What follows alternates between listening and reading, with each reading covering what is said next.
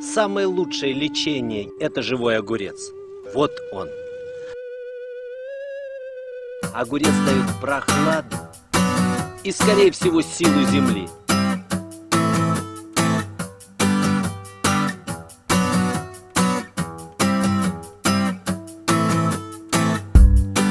Обдуваемая ветром, она рукой издалека мне машет, машет, машет. Я подойду к тебе поближе, шепну, что нет никого краше, краше, краше. Полной грудью вдохну аромат, открываю термос с чаем, достаю штакет из рюкзака. Пристегнитесь, мы взлетаем. Фитотерапия — это мой внутренний релакс, подаренный природой за годы терапии. Я выложил сортов пасьянс. Фитотерапия — это мой внутренний баланс. Наедине с природой годы терапии нам выложат сортов пасьянс.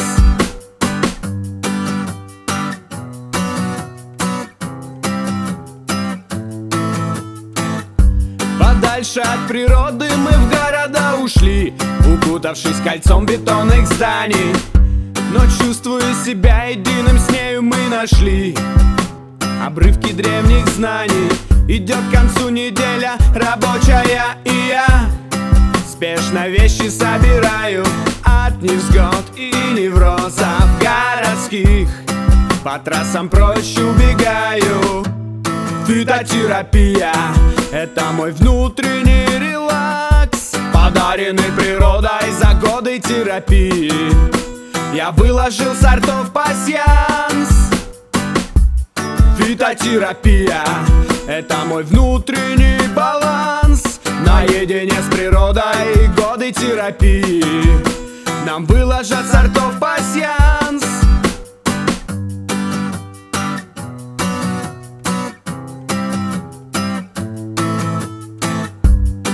Наши встречи тайны с тобой, не должны о них знать люди.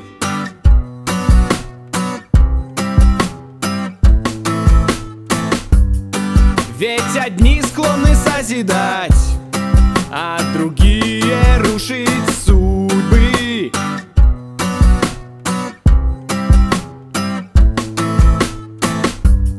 Я сохраню воспоминания тебя зимой, когда природа засыпает.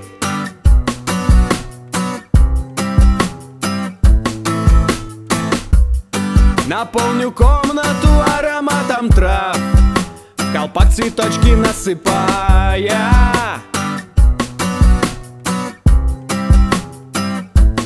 Фитотерапия — это мой внутренний релакс, подаренный природой за годы терапии. Я выложил сортов пасьянс. Фитотерапия — это мой внутренний баланс. Наедине с природой годы терапии нам выложат сортов пасьянс. Это действительно серьезное лечение, в котором каждый компонент имеет очень большое значение.